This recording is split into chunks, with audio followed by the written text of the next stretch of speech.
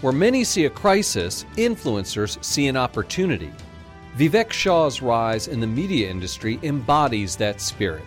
He's the CEO of media and advertising company J2 Global, which owns sites like Mashable, IGN, and PC Mag.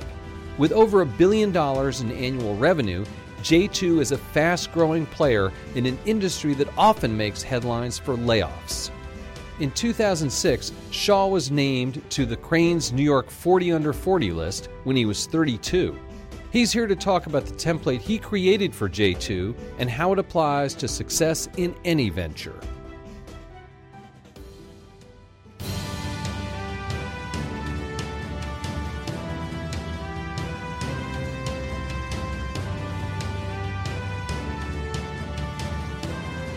Hello everyone, I'm Andy Serwer. Welcome to Influencers and welcome to our guest today, Vivek Shah, the CEO of J2 Global. Vivek, great to see you. It's great to be here, Andy. So we've known each other for a long time. We've gone from print business people to digital business people. You're now, as I said, head of J2 Global. So first of all, tell us what J2 Global is. So we are a portfolio of internet businesses, software and digital media businesses. We operate over 45 brands like Mashable, IGN, Humble Bundle, Viper, iContact, and really brands that are sort of guiding the shift from analog to digital. So where you started, right? Going from the analog world to the digital world. We are a highly acquisitive company. We've done over 180 transactions in the 20-plus year history of the company, and we see a lot of opportunity in the shift. So there's so many of these companies out there, Vivek, and people probably haven't heard of all the brands that you own. What is this world like? I mean, it seems like there are thousands of these brands out there. Consumers are struggling to sort of figure out where to go, what to turn to. Talk about the ecosystem. Yeah, so we look for brands that have actually survived multi-decades because the internet business changes quickly, because innovation, you see innovation nearly daily. Brands that have shown the ability to kind of sustain through all of those periods are really attractive to us. So it all really started with me relative to J2 with a brand called PC Mag, which was PC Magazine, which was the leading technology review publication in the print world. We took that magazine, which was a printed magazine, turned it into a digital business, and it's thriving through traditional advertising mechanisms, but through affiliate commerce and lead gen and other forms of monetization. And we've done that with IGN, and we're doing that right now with BabyCenter, which we just acquired earlier this year. And what we're really trying to do, at least in our content businesses, is really find a business model for content. As you know, content brands can be struggling, whether they're print and even digital brands. And so what we're looking for are ways in which we can make these businesses thrive. I want to talk about that business model in a minute, but first, I mean, in a way it seems like you're trying to roll up the ocean. Yeah. Right? There's so many companies out there, like how do you decide what to get? You talked a little bit about something with potential, but you know, is there endless opportunity? What's your total addressable market? Well, I mean, it is endless, but the way we go about evaluating acquisition opportunities, and it is a systematic and programmatic approach to sourcing, evaluating, diligencing, transacting, and then integrating these companies into ours. I mean, this is what we do. If you asked me what is the single great competitive advantage of the company, it's that acquisition system. And so we have the ability, I think, to see value where others don't. I think we also have the ability to create value where others can't. And whether that's because we have a business model that we can bring to the equation, or we have technology, or a platform that we can bring to the equation, or management and leadership that we can bring to the situation. Those are the ways in which we can create value. So when we look at a situation, we look fundamentally at the company, and we sit there and say, what is it that we think we uniquely can do to make this company either work or work better? Often, it's just changing the ownership dynamic. What you find with a lot of internet businesses is that they're venture-backed. And when you get on that venture track, from that moment you take capital, you're trying to justify that valuation. And what can happen is you do unnatural things. to drive revenue at any cost. And so you'll generate revenue, but you're not generating profit. We'll look at a situation like that and say, but is there a profitable core in there? Was there a moment where there was something inside the nucleus of that business, was a quality business that has somehow been overshadowed by all of these other activities that were designed to satisfy a venture valuation? We see that a lot. And I think we're going to continue to see a lot of that in this environment. Well, of course, then I have to ask you about the big IPOs this year, Vivek, which is to say, the WeWorks, which tried to IPO, of course, Uber, and a lot of them seem to be suffering through some of the process you were talking about, which is growth at any cost. Talk about profitability later. Is that sort of era of the unicorns in the rearview mirror right now? Well, look, I'm reminded, of the first internet bubble, and it was about eyeballs, and it was about reach and metrics that weren't traditional metrics of valuation and weren't traditional ways in which you could assess the value of a business. And then I think in more recent times, I think it's been a lot of top-line growth and no focus on profitability or future profitability. And so I do think the market is adjusting, both the public markets and the private markets, around demonstrating operating leverage, demonstrating the ability to generate cash flow.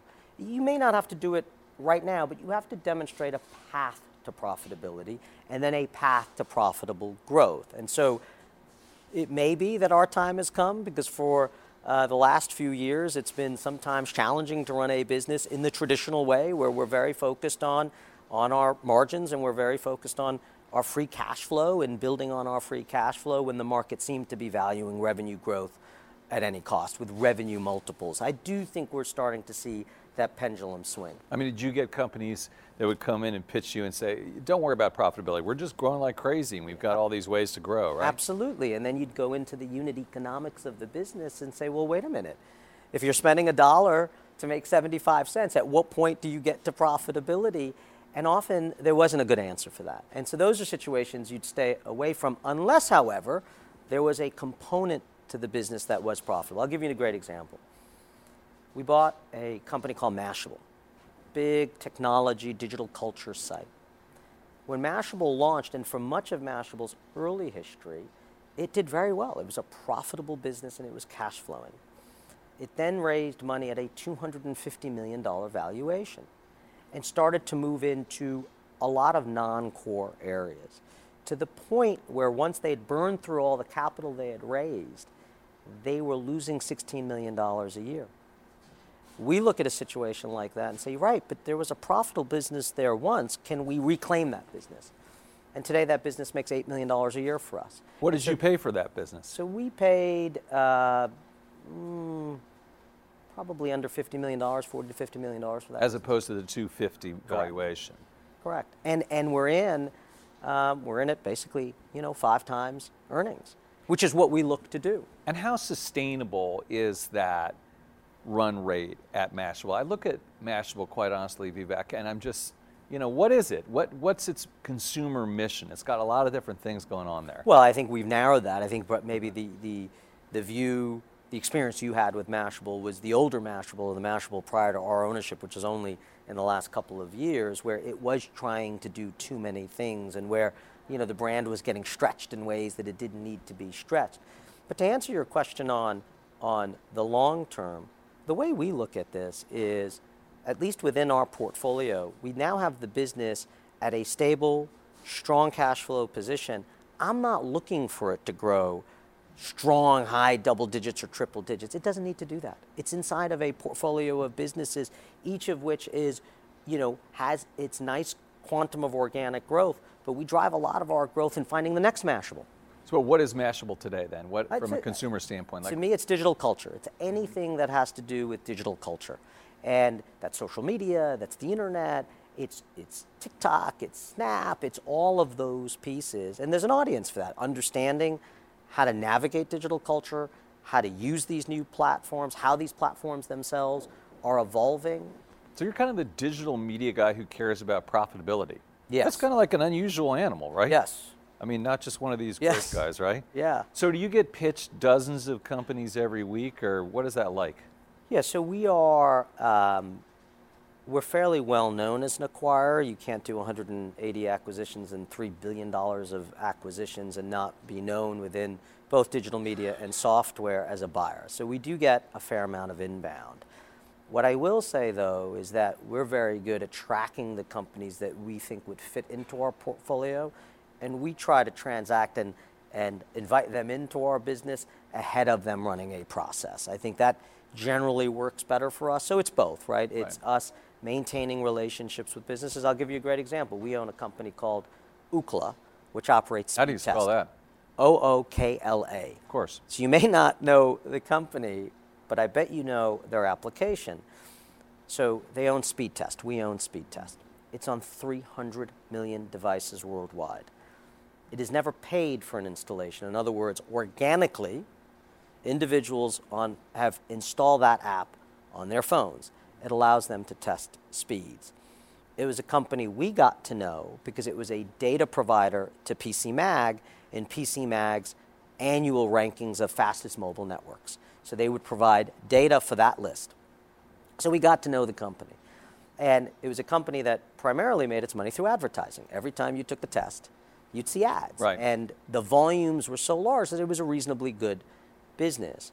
What we were able to do is say, but wait a minute, you have the single best crowdsourced view into the quality and status of different broadband networks around the world. You know mobile networks, you know fixed broadband networks.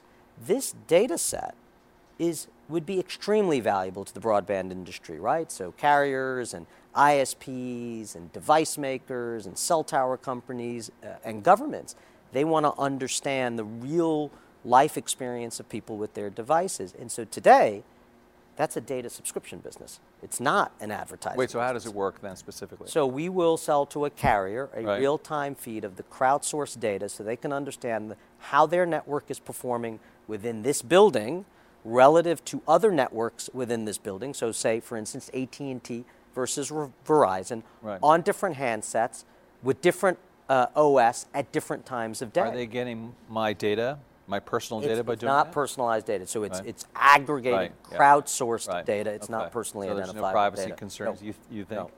And so let me ask you just more And we should about... talk about privacy later because we view that as a big business opportunity. I'm sure it is. Let me ask you more about the business model that you guys espouse. And it sounds like it's a mixed one, Vivek. So in other words, you're not just doing ads, you're doing lead gen, you're doing subscriptions. How does that all work? I mean, it's great to hear that because I think obviously advertising is just a spiral down the drain, particularly banner ads, for instance. But how do you decide what the mix is? So it starts with, as a company, we value highly recurring revenues.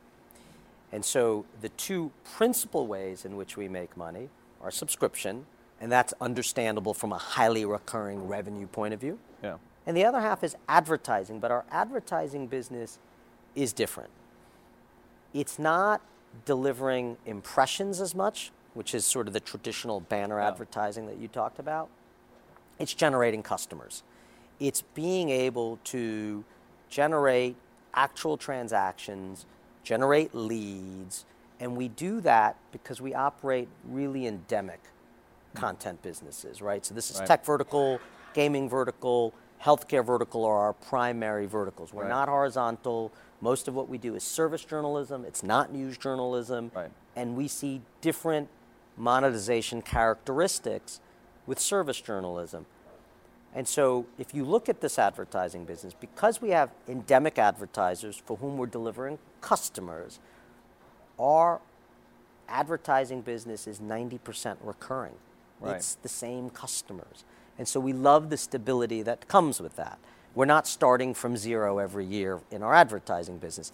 It's like a subscription business. And you know, that may not sound so sexy out there. It's not, you don't have tons of brands that have, you know, huge name recognition. On the other hand, your stock is up 4x over the past 7 years. And why is that? Well, I think we're executing. So we've had 19% revenue growth over the last 5 years. We've had 17% earnings growth. We convert about 69-70% of our EBITDA into free cash flow. We take that free cash flow and we largely deploy it for our acquisition program. And then are able to continue to build on our cash flows. It's kind of a flywheel. We run our businesses for cash.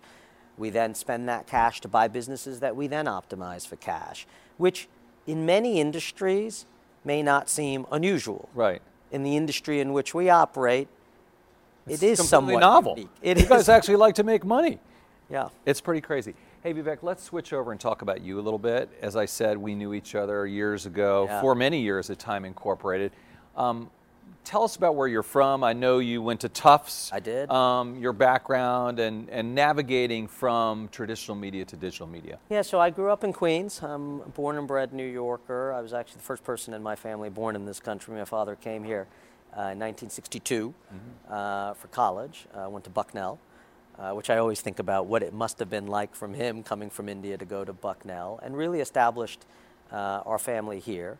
I went to Tufts, and I thought I was actually going to be a journalist. I was the editor-in-chief of some campus publications, and looked at myself in that category of the media world, and got my first job at Time Inc. It was on the business side, and so I stuck on the business side really. Were you disappointed when you got the business thing instead of a journalist thing? No, you know what I found out, that the process You found of out that people make more money on the business side. That's what you found out. No, what I did I'm right find about that out one. was, I often approach problems like a journalist. You ask a lot of questions, and you rarely take the first answer as the truth. And I think if you employ that in the context of business, you can be quite good. And I've said this, sometimes I find that journalists make great business people because they're incredibly inquisitive, and they are really focused to get to the truth, to the fundamental truth, not to the surface truth. So went to Time Inc., and we worked together. And I remember when you were managing editor of Fortune, I said this, I've said this multiple times, you were one of the first 5-tool players. You could write long form, you could write short form, you probably had one of the first blogs in our space. Street Life, remember that? Street Life, I do remember that. You did television, you did digital video, you did events, and at that time, no one was doing that, and you know that. Yeah. And I would see that and say, wow, if we could create a generation of journalists that can do that, and today's journalists do that, you can create a different kind of company. The other thing that the Time Inc. experience taught me, I don't know if you were at this, we went to the Bay Area to meet with different people to sort of get advice for Time Inc. on what to do for its future, mid-2000s. And one dinner was with Mark Andreessen. And he, without missing a beat, said, burn the boats. Meaning that the legacy print business, if you continued to keep that business, you'd always retreat back. You'd never be able to find your digital future. And I remembered that, and I thought to myself, wow, if I could put myself into a situation where the boats are essentially shipwrecked, which was what Ziff Davis was when I left Time Inc. to acquire it with a private equity firm, which then J2 ultimately bought, which is how I arrived at J2. It was, in some ways, we had no choice. We had to forge a digital future. And I think a lot of the traditional print industry is still dealing with these challenges because the print businesses still make money. Tell us just quickly, like when PC Magazine was still a magazine, I mean, you just call the guy at the printing press up and said, we're done? No, so they were in the process of shuttering that anyway. Okay. So that's what I was saying, was I go look at the situation and said, you know what? The hard decision's been made, which is the print's not their future. And obviously a technology publication would be the first to see the consequences of the analog to digital shift, right? That's obvious. And so then we went in and said, but now what? Just deleting one thing doesn't mean that this will magically turn into a thriving business. And that's where we sat there and we said, we built an affiliate business, we built a licensing business. I learned that from Fortune, where Fortune would do these lists and figure out ways to monetize lists. PC Mag would start to do these lists. We looked at ways in which we could monetize those lists. And so we're able to do that. And again, it's not just PC Mag. It's PC Mag. It's IGN, big video gaming brand. It is Everyday Health, big in the health space. Right now, we're working on Spiceworks and Baby Center. So we keep finding opportunities that are not dissimilar to the one that started it all. Let me ask you about Amazon, because every conversation about e-commerce, digital media has to include them. We can talk about the other tech giants too, but I want to focus on Amazon. Yeah. are they too big and too powerful? You know, I don't know if I'm qualified to answer that question. I think I can say in the context of our business, Amazon's actually a very important partner in two ways. Number one, when we are driving transaction and getting compensated for a transaction. So that is, you're reading a review, you see a buy now link, you click through and you go to an Amazon. Amazon compensates us for that if that link turned into a transaction. Right. And so in that way, they're an important retail partner for us, and they've been a good retail partner for us. We're also users of AWS. Right. So we run a lot of our compute on AWS, and that's been positive for us. So from our perspective, they've been But do they have good too to much work with. power, do you think, Vivek? I mean, are they squeezing you? No, I don't. We haven't felt that. We certainly haven't felt that. And look, we've been good at navigating all of the platforms. They're all important to us. Amazon's important to us. Google's vitally important to us. Google is the largest source of traffic for us, and is all the instrumentation for our advertising business. And that's, by the way, probably a statement for every digital media company. They're very important to us. Apple's very important to us. When you look at the volume of traffic that is coming through iPhones and iOS devices, it's stunning. Obviously, the Android platform is the other half of that. And then, even Facebook. I mean, Facebook is a source of traffic, source of branding. Instagram as well. We do a fair amount of branded content on those platforms. So I'm in the category of, we have figured out ways in which to work with the various platforms. And I tend to find that they favor quality and they favor premium. I tend to see that. Mm-hmm. Hey, the business model you were talking about being applicable to verticals, you said. Would these things work for a place like the New York Times and bigger news organizations like CNN? I've thought a lot about that, and whether or not our strategy and our approach would be helpful to news journalism. And the answer is, I think, in part. I think, newspapers have always gone beyond just hard news and gone into verticals. That's why we have sections of newspapers.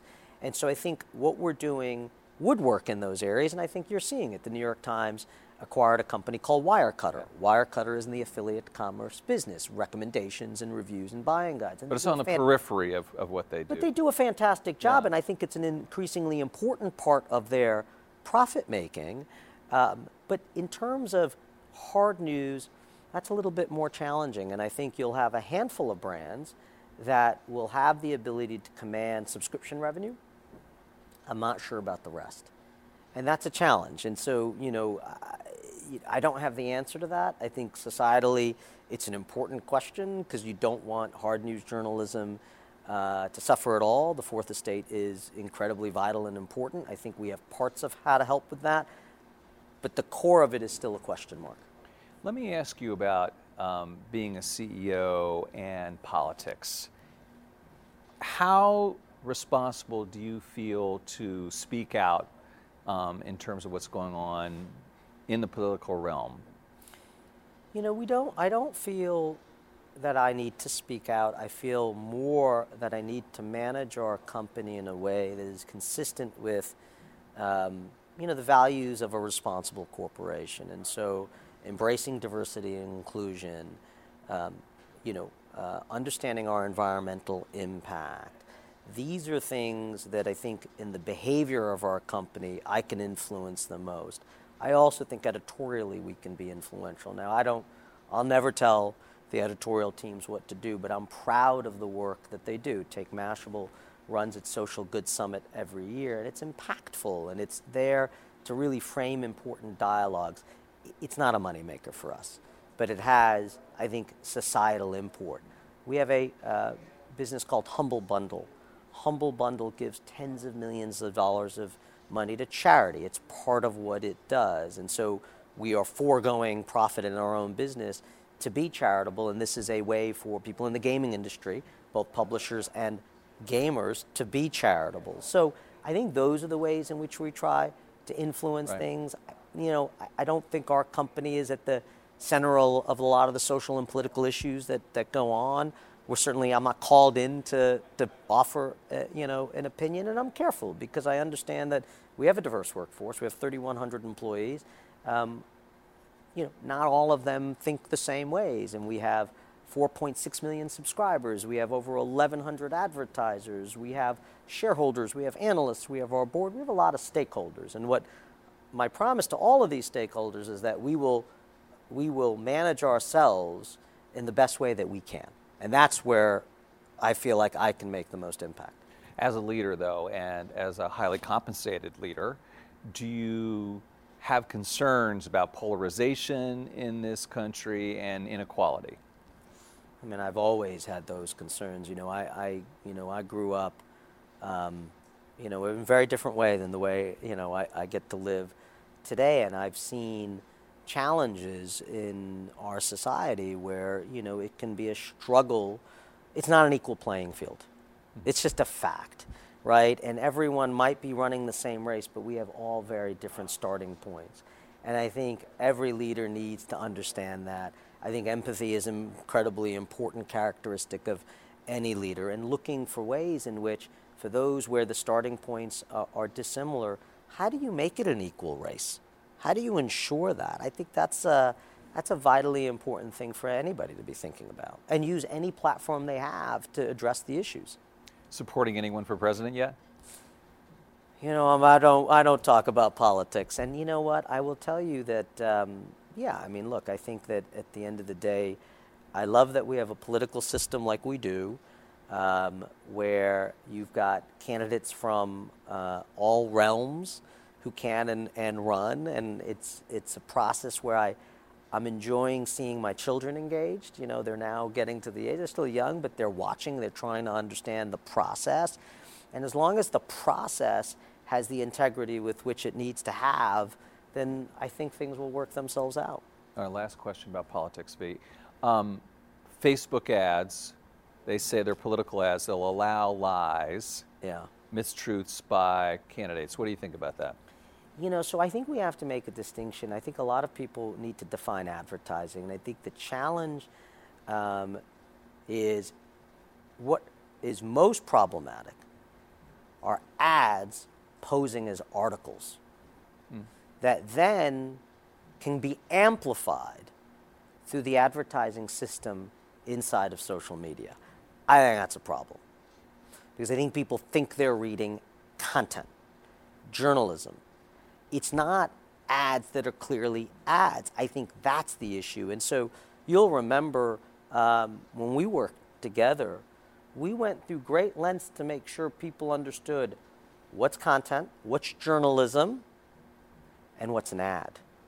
And I think in these platforms, they're getting conflated. That's the issue. And that, I think, needs to be addressed. Awesome. And finally, Vivek, this show is called Influencers, so I'm wondering if you've given any thought, you're still a young guy, but in terms of your legacy and how you'd like to use your influence on the world. Yeah, I think a lot about these brands, often who are struggling, that we're able to revive and put on a path to long-term viability and sustainability. We employ a lot of journalists. We employ a lot of programming people. We want to see them continue to succeed. So making sure that these sometimes once proud brands are back in the position that they need to be in means a lot to me. It means a lot to me that these have not gone by the wayside. And we both have seen brands that have diminished and are either no longer in existence or a poor version of their former selves. So I feel really strongly about that. Also, I feel like as long as we're able to make impact in some of these key pillar areas that we talked about, that will matter to me. But to me, it's just we've also got to create a great experience for all those stakeholders, right? That's what it's about. I want our employees to have a great experience. I want our shareholders to have a great experience. I want everyone involved to have a great experience with the company. And I think every company should be run that way. Quick follow-up question then. Yeah. What do you think about what happened to Time Inc.? Does that surprise you? Sad? Happy? It's interesting. I learn a lot from it. I think when we were at Time Inc., there were a number of ideas that we couldn't execute upon because the cash flows of Time Inc. were used in other parts of Time Warner. I remember well. And so when you're hamstrung, when the cash that you create cannot be used within your businesses and used in another business, I think you're playing with one hand, possibly both hands tied behind your back. That, more than anything else, you can talk about leadership, you can talk about when Time Inc. was separated as a public company and the debt burden, and you can talk about all these things. But in the end, when you couldn't use your own cash flow to change the dynamics of your business, I think you made it nearly impossible for it to succeed in the way we would have liked to have seen it succeed. Having said that, there's some really great brands. There's some are, they're scattered about now in different ownership groups. I'm really interested to see where Fortune goes and where Time goes and Sports Illustrated goes. Those are brands that I love, that I know you love, and I hope they thrive. All right, we're going to leave it at that. Vivek Shah, CEO of J2 Global, thanks so much for joining us. Thanks, Andy. I appreciate it. You've been watching Influencers. I'm Andy Serwer. We'll see you next time.